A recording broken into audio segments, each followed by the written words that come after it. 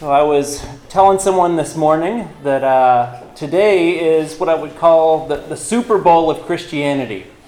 After 52 weeks, 52 sermons in the book of Mark, we're finally at the cross.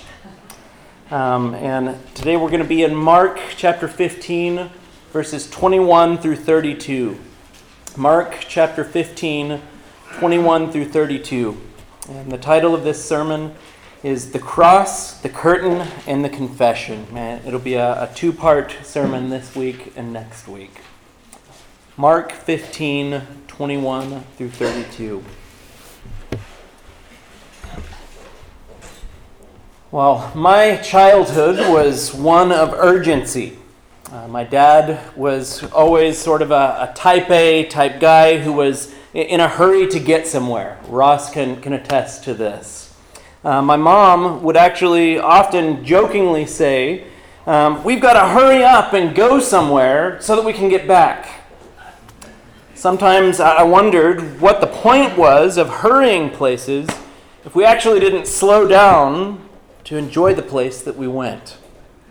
Well, in the introduction to the book of Mark, we noted that one of the characteristics of this book was its urgency.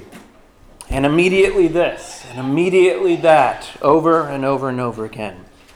The front of this book seemed like it was in a hurry to get us somewhere. We also noted that urgency dramatically shifts in the last week of Jesus' life. The whole narrative slows down, making sure that we don't just hurry past the place that Mark has been driving us to since chapter 1, verse 1. Well, we're finally here. For the next couple of weeks, we've arrived at the most important moments in Mark's gospel and in the history of the world. So slow down. Don't miss it this morning.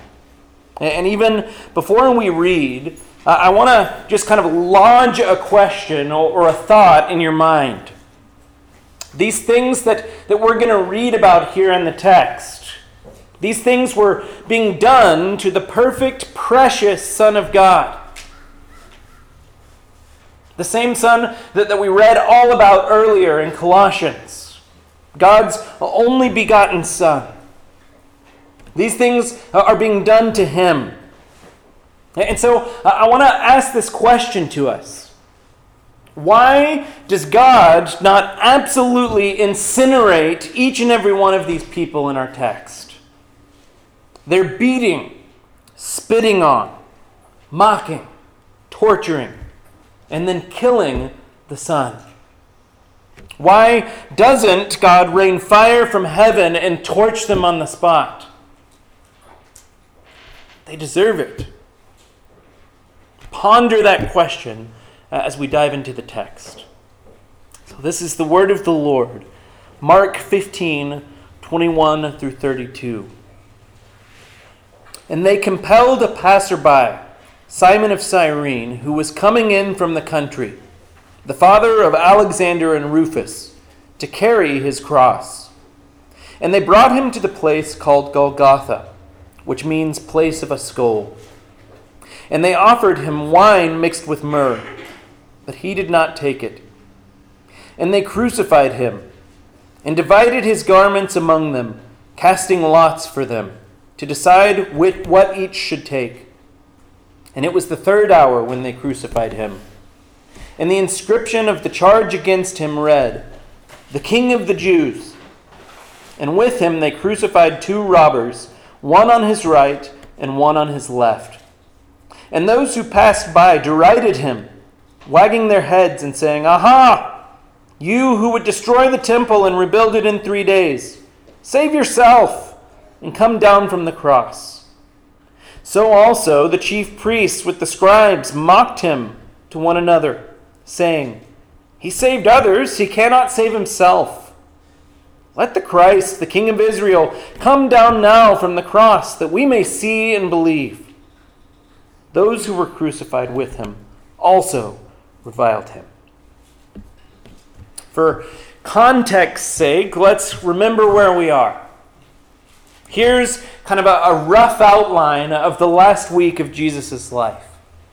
On Sunday, Jesus rode into Jerusalem on a donkey to great fanfare. Palm branches waving, crowds of admirers chanting, "Hosanna! Blessed is he who comes in the name of the Lord. Blessed is the coming kingdom of our father David. Hosanna in the highest." That's on Sunday. Monday and Tuesday, Jesus cleanses the temple, teaches, and moves out to Mount Olivet to teach again on the true temple, which is him. So that's Monday and Tuesday. Thursday, after sunset, the disciples prepare the Passover meal and the Lord's Supper is instituted. Judas leaves into the night to betray Jesus. That night, they head to the garden where Jesus prays and they fall asleep. Judas and about 1,000 soldiers enter the garden to arrest Jesus. Late that night, the Jews hold an unlawful trial and convict Jesus of blasphemy. But as we learned, they have no bite to their bark. They can't kill Jesus, but Rome can. Other Gospels kind of fill this part of the timeline in more. They tell us that Jesus was before Herod, but Mark zeroes in on Jesus before Pilate. So, early Friday morning, they hurry Jesus off to Pontius Pilate at the governor's headquarters, where passive Pilate tries to kind of punt and leave Jesus' fate to the crowds. Barabbas is released, and Jesus is condemned to death by crucifixion. By 9 a.m. on that Friday morning, Jesus will be nailed to a cross. Take that in. That whole timeline is really astonishing. So, here in our text today, we're somewhere before 9 a.m. on Friday morning. First off, remember that prior to this, we learned in verse 15 that Jesus had been scourged. I didn't focus in on this too much last week, but do you understand what scourging is? It's horrific.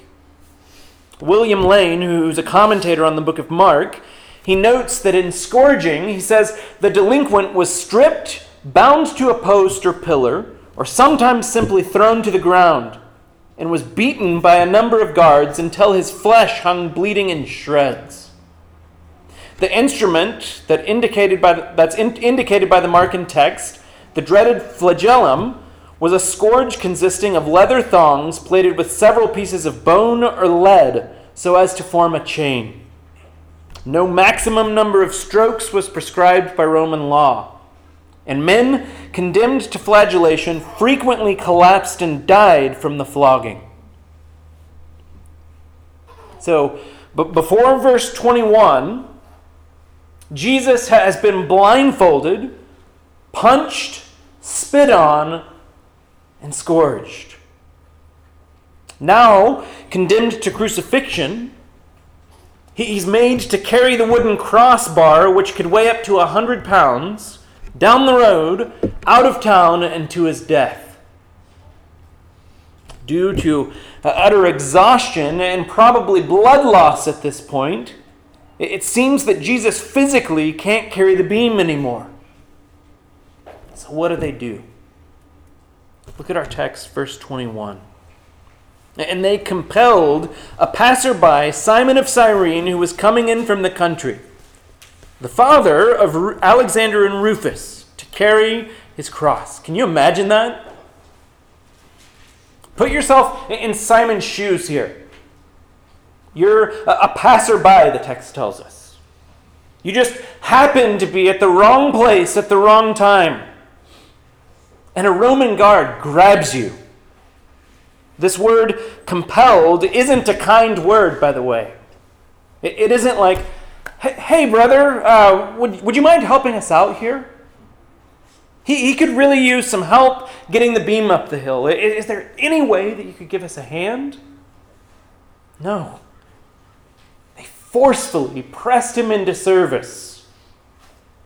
But I want to suggest that Simon wasn't at all in the wrong place at the wrong time.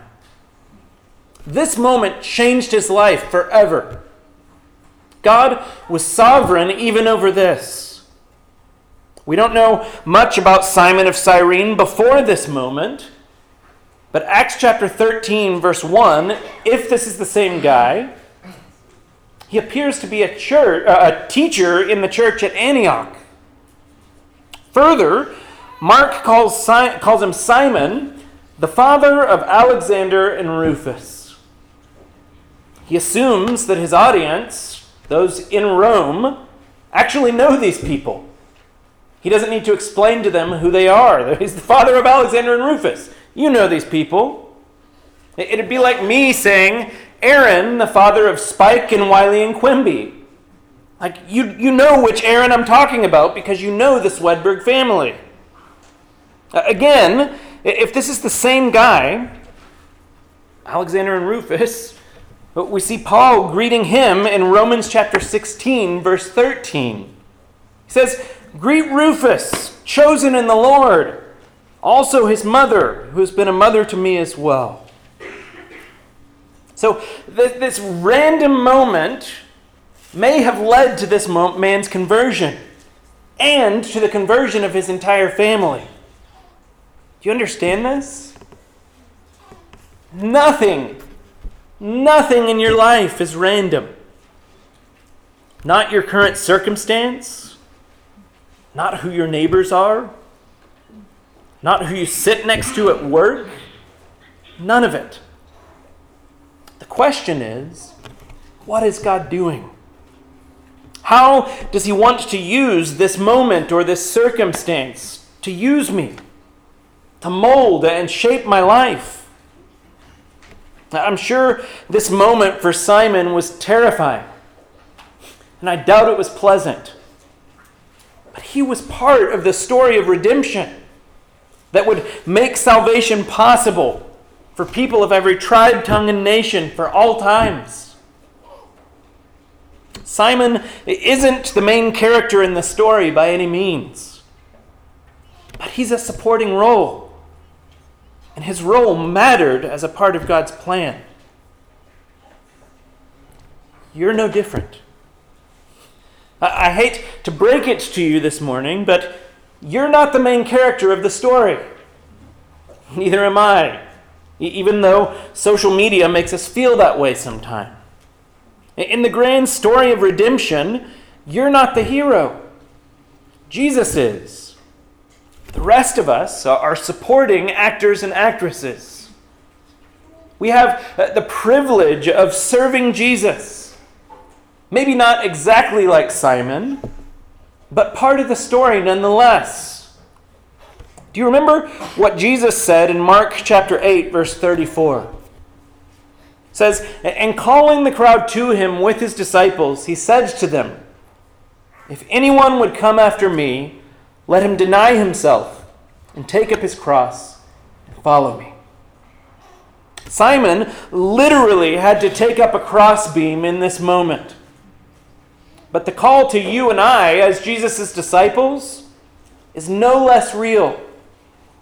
He calls us to follow him sacrificially with our lives. To live not for ourselves, but for others. All of us should read verse 21 and think, praise God for Simon of Cyrene. I want to live my life like that. Serving Jesus, taking up my cross, playing a supporting role to Jesus' story. What an example. Let's keep going. Verses 22 and 23. It says, "And they brought him to the place called Golgotha, which means place of a skull. And they offered him wine mixed with myrrh, but he did not take it." While we don't know the precise location of Golgotha, or Calvary as it's also called, we do know that at the time it would have been just outside of town and on a public road. so that everyone could see what happens to enemies of Rome as kind of a public deterrent. And what we see here is seemingly a gracious act. Proverbs 31:6 says this. It says, "Give strong drink to the one who is perishing, and wine to those in bitter distress." Wine mixed with myrrh was a narcotic. It was commonly given to prisoners to kind of dull the pain. But Jesus didn't take it. He would experience the full amount of torment without his senses being dulled. And this also fulfilled Psalm 69, verse 21. It says, "They gave me poison for food, and for my thirst they gave me sour wine to drink." Then, surprisingly, we read in verses 24 and 25 in our text, it says, "And they crucified him, and divided his garments among them, casting lots for them to decide what each should take. And it was the third hour when they crucified him." Isn't that amazing how concise that is? There's no description of crucifixion, or of blood and gore, or of the pain, or of anything. "And they crucified him. It was 9 a.m. when they crucified him." Now, I'm not sure that you could be more to the point than that. And I think this is intentional. Now, I'm not saying it's wrong to describe exactly what happened and the physical nature of the cross. In fact, if you're interested, you can look up the March 21st, 1986 issue of the Journal of American Medical Association. It's amazing. It explains crucifixion in detail from a medical standpoint. It's gruesome. But I believe Mark wants us to understand something else here. First, I believe we're meant to focus on the shame and not the pain. Make no mistake about it. Jesus' crucifixion was painful. But thousands and thousands of Jews were crucified during this period. And physical pain isn't or wasn't what makes Jesus' death unique. Mark isn't focused on physical pain here. Look again at verse 24. "And they crucified him and divided his garments among them, casting lots for them to decide what each should take." This is a direct fulfillment of Psalm 22, verse 18. I'm going to read the preceding verses to give us more of a full picture. Psalm 22, starting in verse 16 through 18. It says, "For dogs encompass me. A company of evildoers encircles me. They have pierced my hands and feet. I can count all my bones. They stare and gloat over me." In verse 18, "They divide my garments among them, and for my clothing they cast lots." This psalm was written over 1,000 years before Jesus was crucified. In fact, think about this. Crucifixion didn't even exist yet. Hadn't even been invented when this psalm was written. God is in complete control of this moment. And I want us to notice something. I said earlier that Mark's focus wasn't as much about the pain as about the shame. What is it that they're casting lots for here in our text? Jesus' garments. He's most likely naked on the cross, fully shamed, humiliated for us. Remember what happened in the garden all the way back in Genesis 3? I brought this up a couple of weeks ago, but I want to read it again. Genesis chapter 3, verses 6 and 7. So this is after Adam and Eve sin and rebel against God. It says, "So when the woman saw that the tree was good for food, and that it was a delight to the eyes, and that the tree was to be desired to make one wise, she took of its fruit and ate. And she also gave some to her husband who was with her, and he ate. Then the eyes of both were opened, and they knew that they were naked.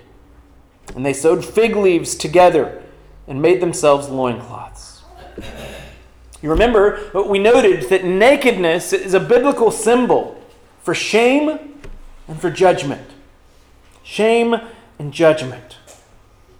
Both of those things were brought into the world via Adam and Eve's sin. And here we have Jesus, stripped of his garments, dying on the cross. John Calvin states this well. He says, "The evangelists portray the Son of God as stripped of his clothes, that we may know the wealth gained for us by this nakedness. For it shall dress us in God's sight. God willed his Son to be stripped, that we should appear freely with the angels, in the garments of his righteousness and fullness of all good things." Do you see what's happening here? Jesus, on the cross, is bearing our sin and our shame. He's having our iniquities placed on him, as we read earlier. I'm going to read this again, Isaiah 53, verses 3 through 6. This is talking about Jesus. He was despised and rejected by men, a man of sorrows and acquitted with grief. And as one from whom men hide their faces, he was despised, and we esteemed him not. Surely he has borne our griefs and carried our sorrows. Yet we esteemed him stricken, smitten by God, and afflicted. But he was pierced for our transgressions. He was crushed for our iniquities. Upon him was the chastisement that brought us peace. And with his wounds we are healed. All we like sheep have gone astray. We have turned every one to his own way. And the Lord has laid on him the iniquity of us all. Again, this text in Isaiah was written by Isaiah 700 years before the crucifixion. But he got it.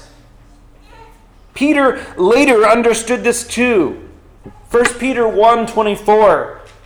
Speaking of Jesus, he says, "He himself bore our sins in his body on the tree, that we might die to sin and live to righteousness. By his wounds you have been healed." Jesus, on the cross, would bear our sin and our shame. And this answers the question we posed at the beginning too. Why in the world did God not absolutely crush every single soldier, priest, scribe, and mocker in this story? Because he crushed Jesus. We're back in Isaiah 53 again, verses 10 and 11. Yet it was the will of the Lord to crush him. He has put him to grief. When his soul makes an offering for guilt, he shall see his offspring. He shall prolong his days. The will of the Lord shall prosper in his hand. Verse 11, out of the anguish of his soul, he shall see and be satisfied. By his knowledge shall the righteous one, my servant, make many to be accounted righteous, and he shall bear their iniquities. Jesus would bear our sin and our shame, and the penalty for our open rebellion against God. And in return, we would get his righteousness. Philippians 3, verses 7 through 9. It's Paul speaking. He says, "But whatever gain I had, I counted it as a loss for the sake of Christ. Indeed, I count everything as a loss because of the surpassing worth of knowing Christ Jesus my Lord. For his sake I have suffered the loss of all things, and I count them as rubbish, in order that I may gain Christ." And here we go, verse 9. "And be found in him, not having a righteousness of my own that comes from the law, but that which comes through faith in Christ, the righteousness from God that depends on faith." We understand that? It's mind-blowing. We sin. We deserve shame and judgment. But Jesus takes it all. And in return, we get clothed in his righteousness. No more shame. No more judgment. If you're a Christian, if you've repented and believed, are you living like that? Are you holding on to shame and guilt over past sins? Or are you resting in the righteousness of Christ that covers you this morning? This is why Christians can have true assurance and true peace. Not because we're righteous, but because Jesus was. Do you see that? If you're a Christian, that's your root identity. Child of God, declared righteous, clothed, clean, justified, or made right with God. Sit in that good news this morning. Praise God for that good news this morning. And if you're not a Christian, we invite you to become one right now. This is the only way that your sin and your shame and the just judgment that you deserve can be dealt with. Very clearly, either you'll pay for your sin or Jesus will. There's no third option. This is what makes Jesus' death unique. Not the pain, painful as it was, but his ability to absorb God's wrath and to atone for every sin that we've ever committed or will commit. Don't rush past this. We're finally there. Just for the next couple of seconds, I want us to pause and take that in. Jesus died on the cross to absorb sin and God's wrath for you, taking away all sin, all shame, and all judgment.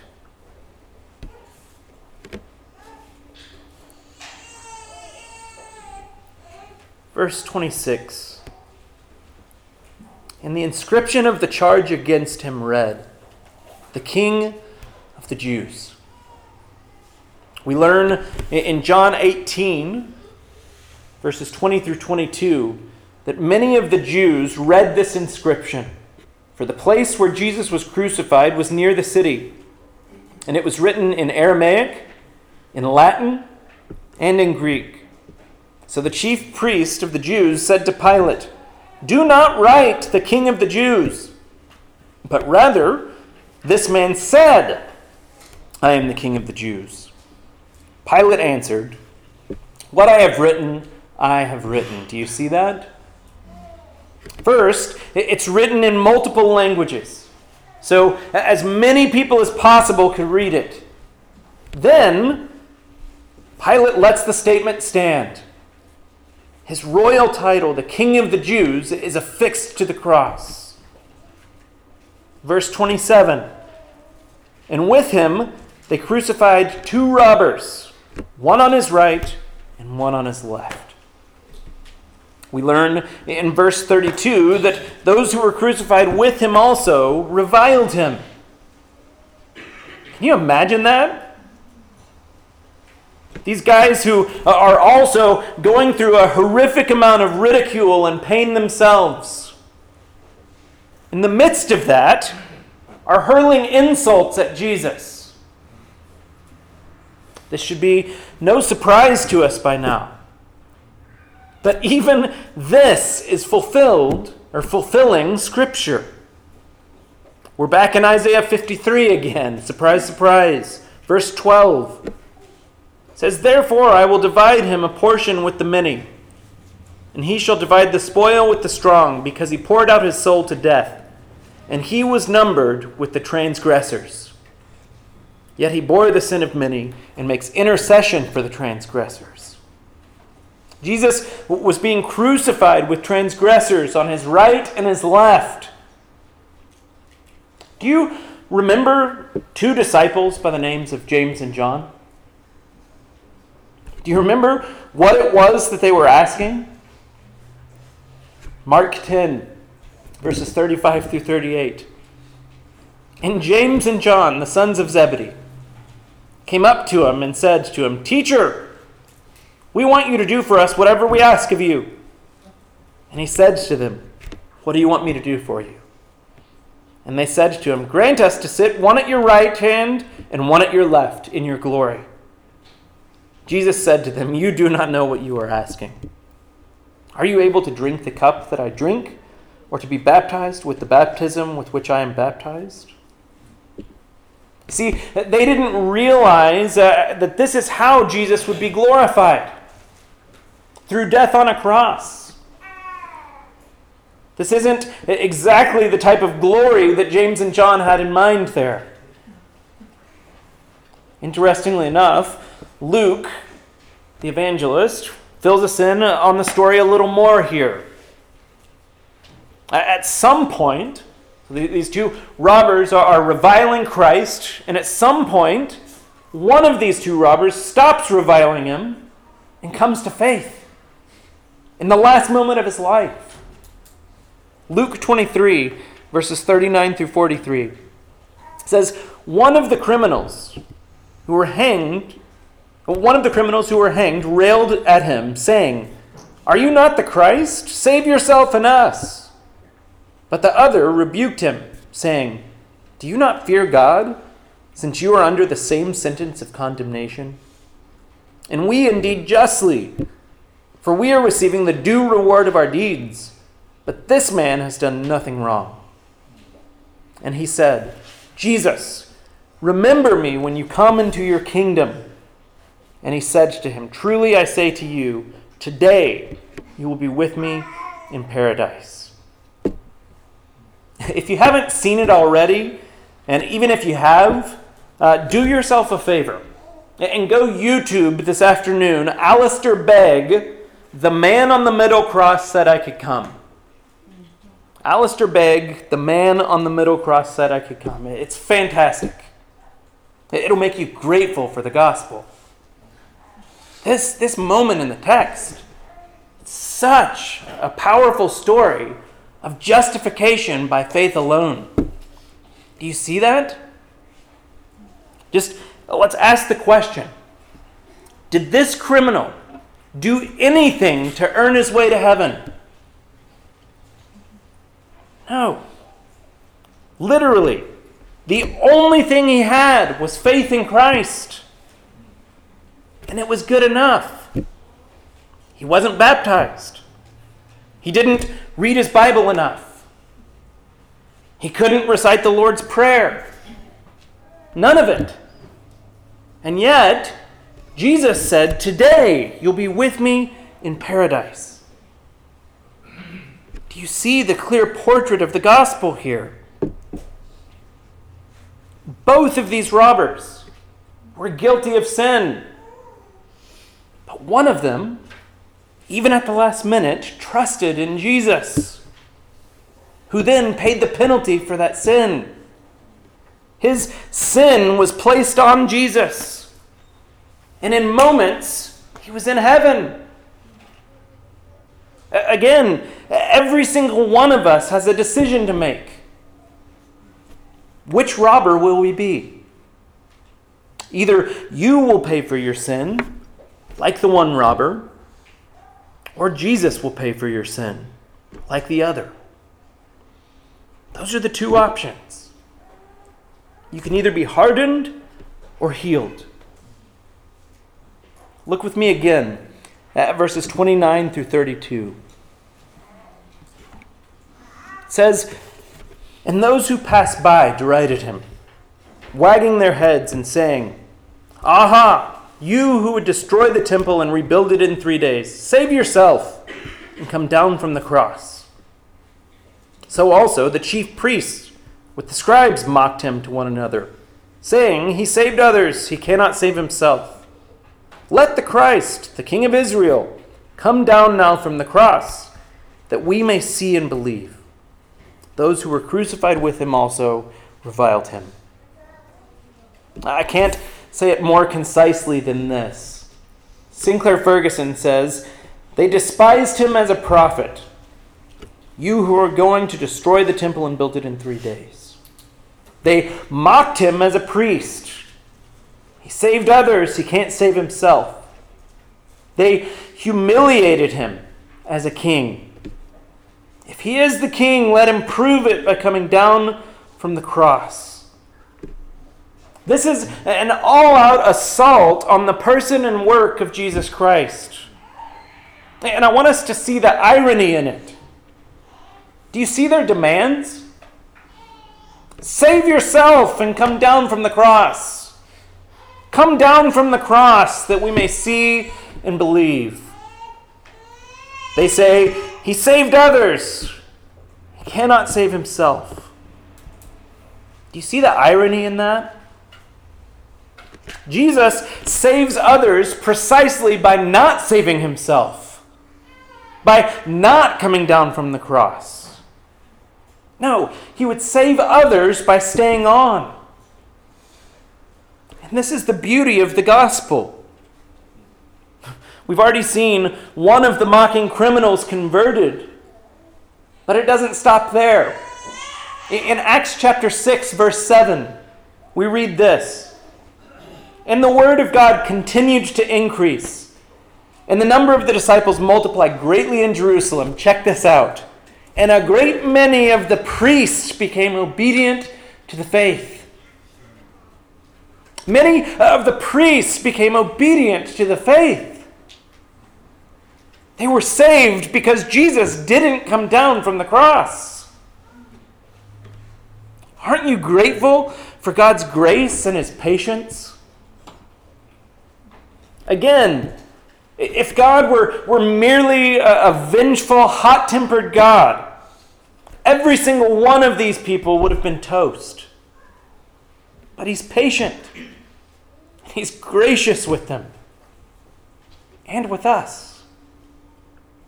2 Peter 3:9 says, "The Lord is not slow to fulfill his promise, as some count slowness, but is patient toward you, not wishing that any should perish, but that all should reach repentance." Don't hurry past this. This is where Mark has been driving us for months. Jesus, as the second and better Adam, as prophet, priest, and king, has borne our sin and shame on the cross. He's provided a way for us to be forgiven, redeemed, and reconciled to God. This moment was the most important moment in history. Let's praise God for this truth. Let's pray.